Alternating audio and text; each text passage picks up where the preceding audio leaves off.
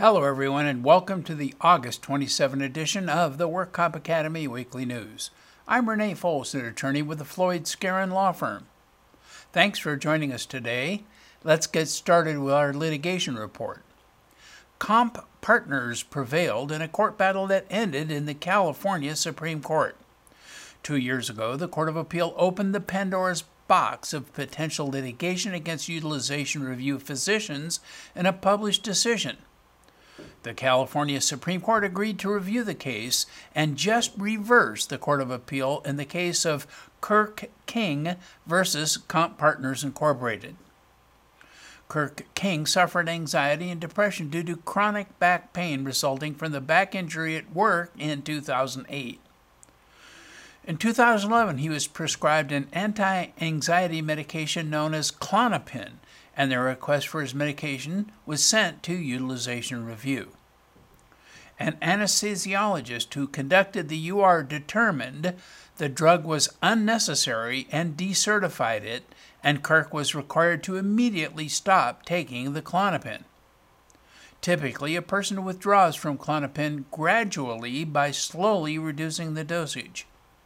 Due to the sudden cessation of Klonopin, King suffered 4 seizures, resulting in additional physical injuries. In 2013, another request for Klonopin was made by the PTP. This time, a psychiatrist conducted a second utilization review and also determined Klonopin was medically unnecessary. UR doctors did not examine Kirk in person, and neither warned Kirk of the dangers of an abrupt withdrawal from Klonopin. Both UR doctors were employees of Comp Partners, a workers' compensation utilization review company. King then sued Comp Partners and the 2 doctors for negligence and other torts. The trial court sustained the defendant's demurrer without leave to amend, but the Court of Appeal sustained the demurrer but reversed the denial of leave to amend. However, the California Supreme Court reviewed the case quite differently. It concluded that the workers' compensation law provides the exclusive remedy for the employee's injuries and thus preempts the employee's tort claims. The Supreme Court said it is well established that the exclusivity provisions preempt not only those causes of action premised on compensable workplace injury, but also those causes of action premised on injuries collateral to or derivative of such an injury. Such collateral or derivative injuries include injuries stemming from conduct occurring in the workers' compensation claims process. In performing their statutory functions, utilization reviewers, much like independent claims administrators, effectively stand in the shoes of their employers. Thus, the Supreme Court concluded that the exclusive remedy for the King's injuries lies within the workers' compensation system. And WCAB panel decisions are more frequently approving total disability awards based upon vocational rehabilitation experts. The trend seems to be an erosion of reliance on the AMA guides, which was mandated as a rating tool in SB 899 when it passed in 2004. A new panel decision is illustrative of this new trend.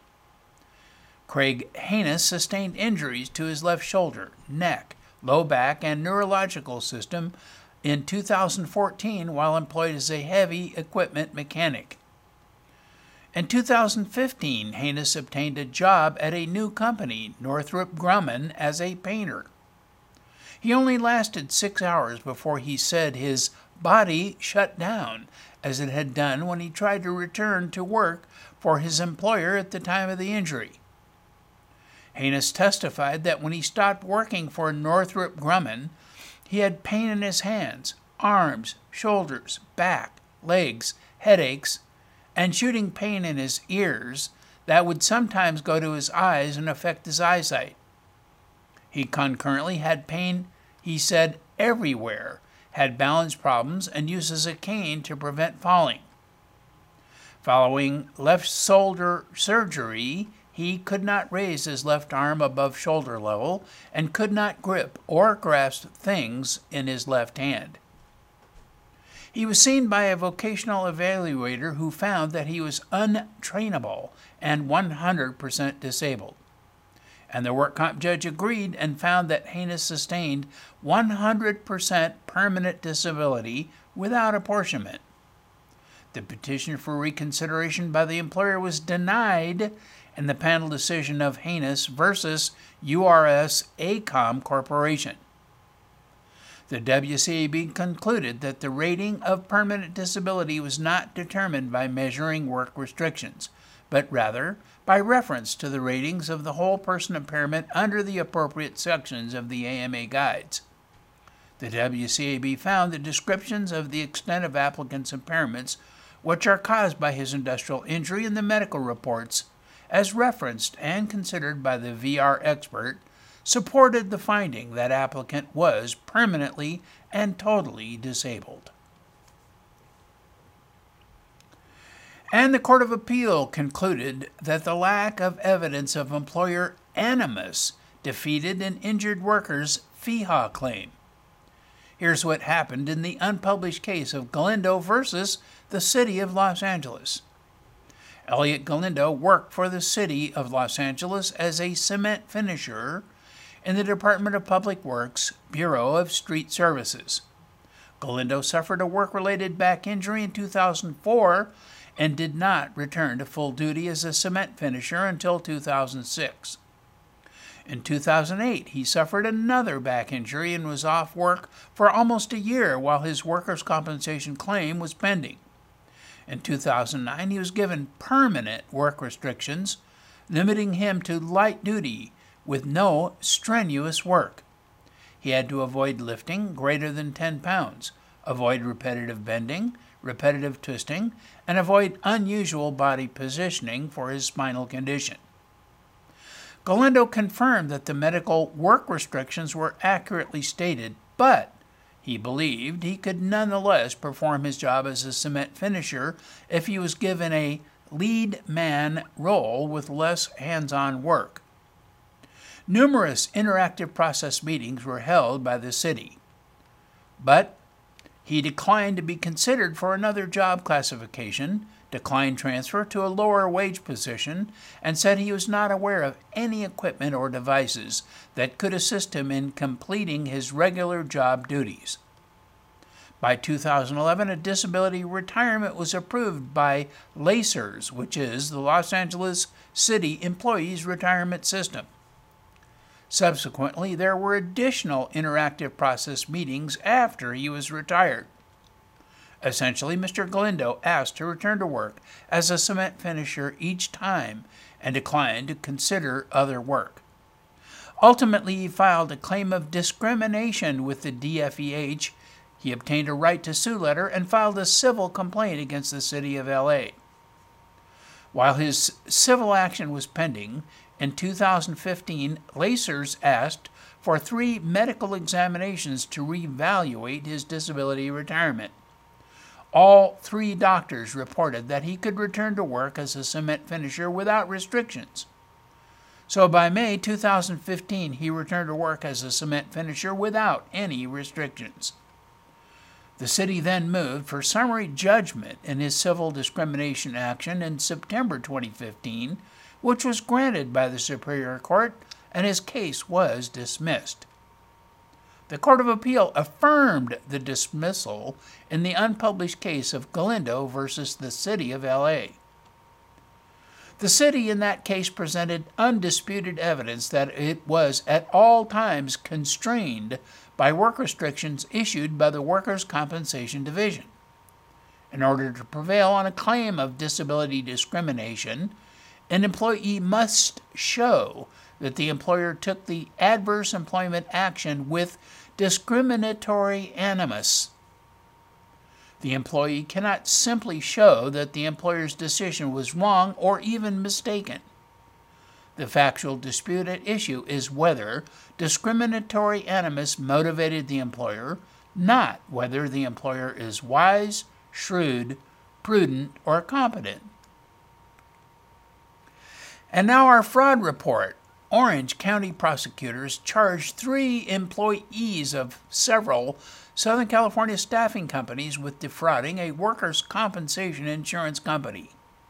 They are also charged with failing to report wages, withhold payroll taxes, and pay employment taxes for wages earned to California Employment Development Department. The 3 defendants are 47-year-old Veronica Lake of Mission Viejo, 49-year-old Luis Enrique Perez of Yorba Linda, and 36-year-old Scott Wesley Smith, who lives in Orange. In 2013, Luis Perez owned and operated several temporary employee staffing companies, including Barron HR LLC. Lake worked for Perez as his controller, while Smith worked as the director of safety.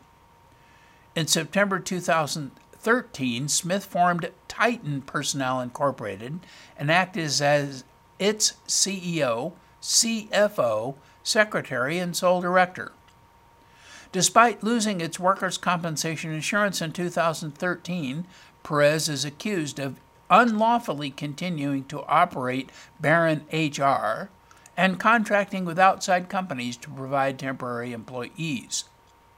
The defendants are accused of conspiring to fraudulently report 47 injured employees of Barron HR as employees of Titan to American International Group, or AIG, to avoid liability for its employees who were injured at work, and to hide Barron HR's failure to obtain workers' compensation insurance as required by law.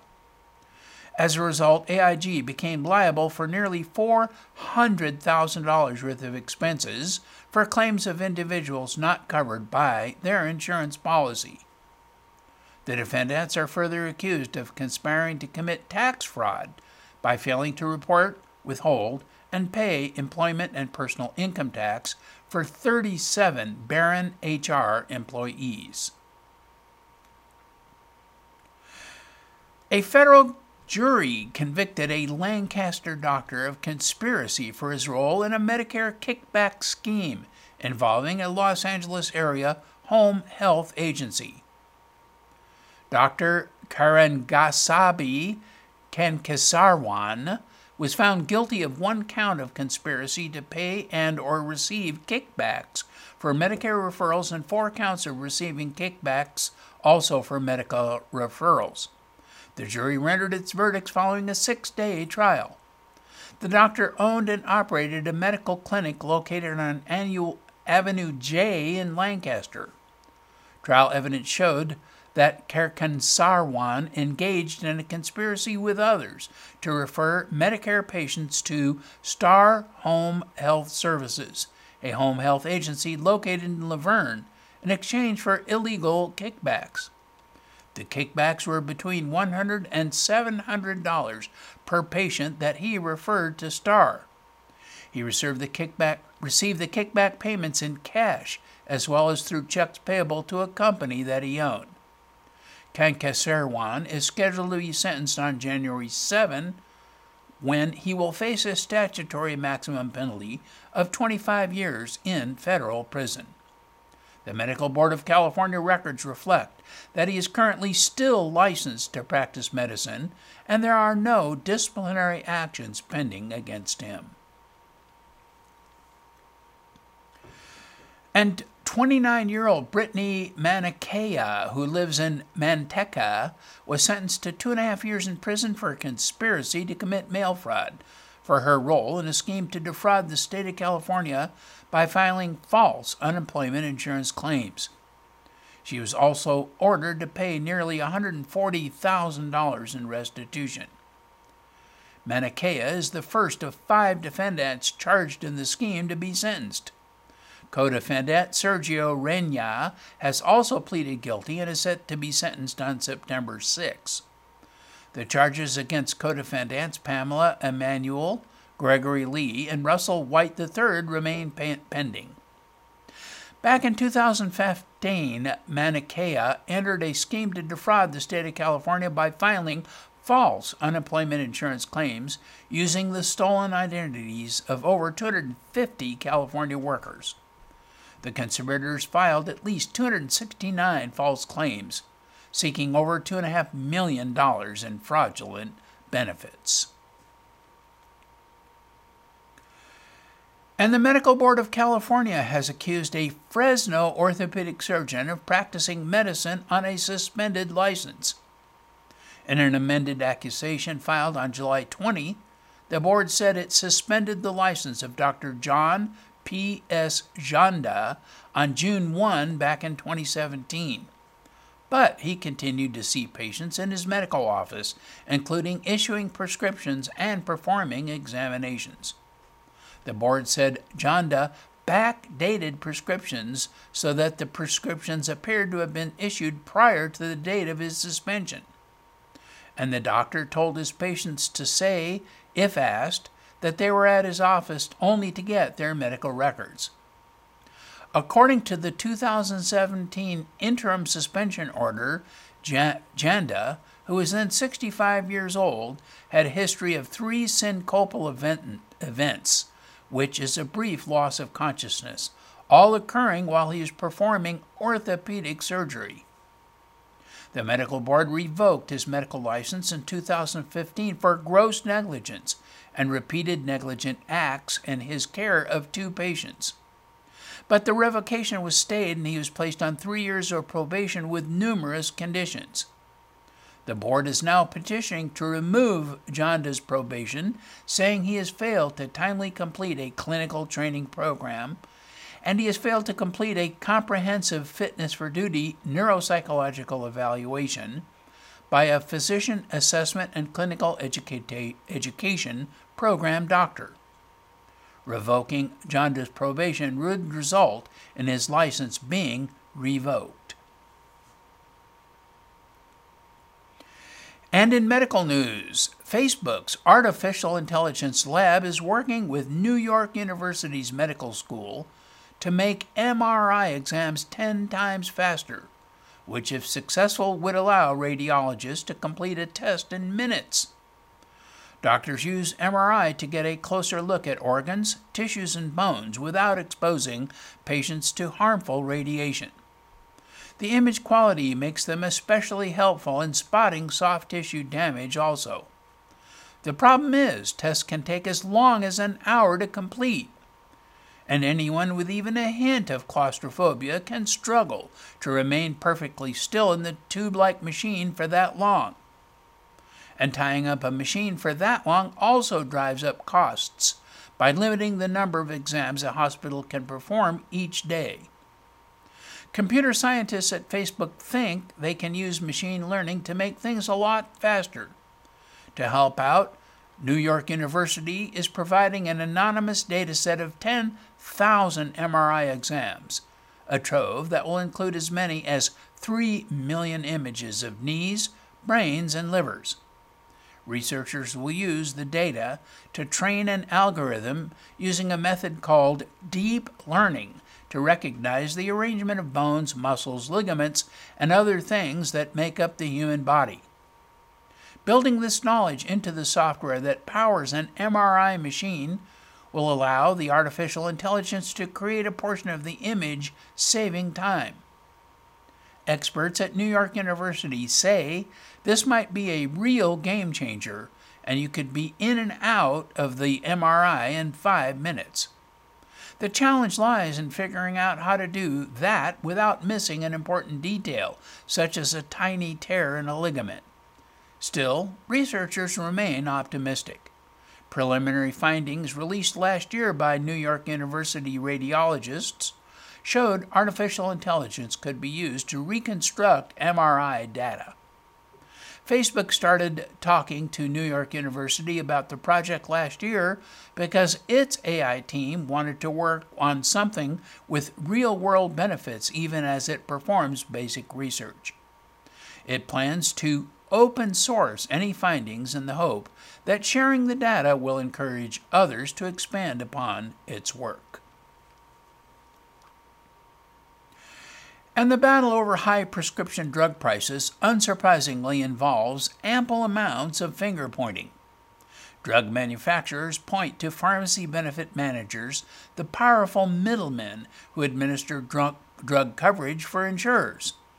The drug makers argue that the industry practice of providing rebates to large pharmacy benefit managers forces them to raise list prices and provides PBMs with a perverse incentive to favor pricier drugs in their formularies.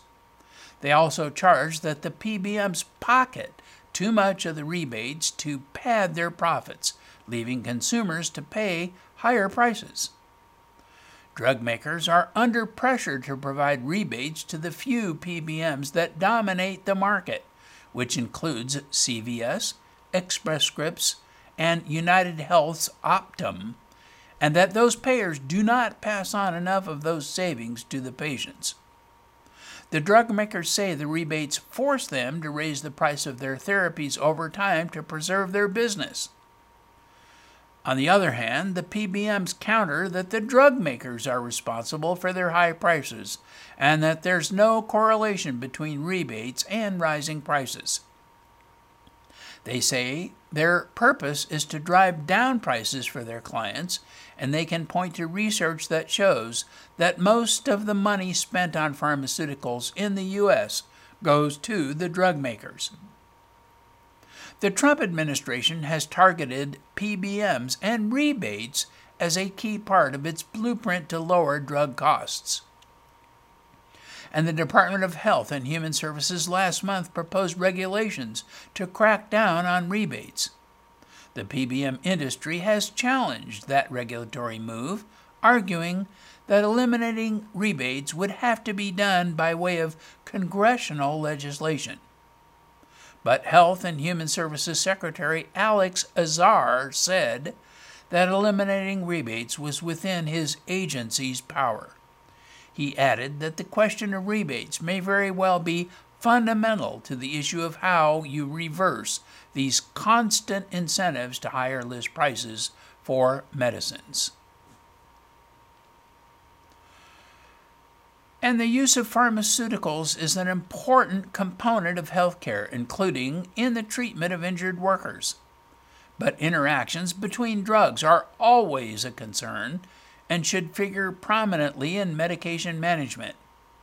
This is especially true given that recent research has shown that polypharmacy, which is the concurrent use of multiple medications to treat one or multiple medical conditions, has become prevalent. Up to 10% of the U.S. population and up to 30% of older adults take 5 or more drugs simultaneously.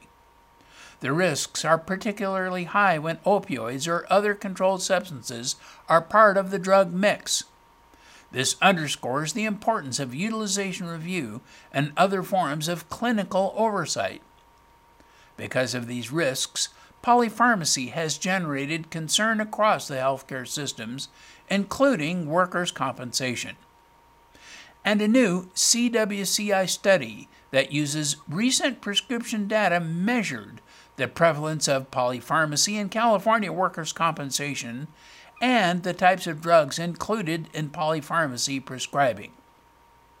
For the purposes of the study, claims with 5 or more concurrent medications during the 2-year study period were defined as polypharmacy claims. 24% of claims with at least one dispensed drug had 3 or more different prescription drugs concurrently dispensed.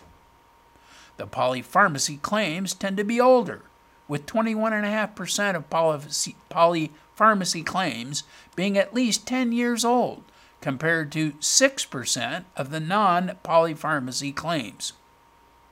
Claims involving back conditions without spinal cord involvement account for the highest proportion of polypharmacy claims at 21.3%. A high proportion of the polypharmacy claims involve older workers, with more than half of the polypharmacy claims involving injured workers who were 50 years of age or older. Analgesic opioids and anti-inflammatories were the top 2 therapeutic drug groups when 3 or more drugs were concurrently prescribed. The CWCI has issued its polypharmacy study, and a research note, which has additional data, graphics, and analyses, and it can be downloaded from the CWCI website. And with that story, that is all of our news and events for this week. Please check our website daily for news updates, past editions of our news, and much, much more. And remember, you can subscribe to our weekly news podcasts and special reports using your iPhone, iPad, or Android device by searching for the WorkComp Academy with your podcast software. We also publish a daily flash briefing on the Amazon Alexa Echo platform. Search for Workers' Compensation News on the Amazon website. Again, I'm Renee Foles, an attorney with Floyd, Skeren, Manukian, Langevin. Thanks for joining us today. Please drop by again next week for more news.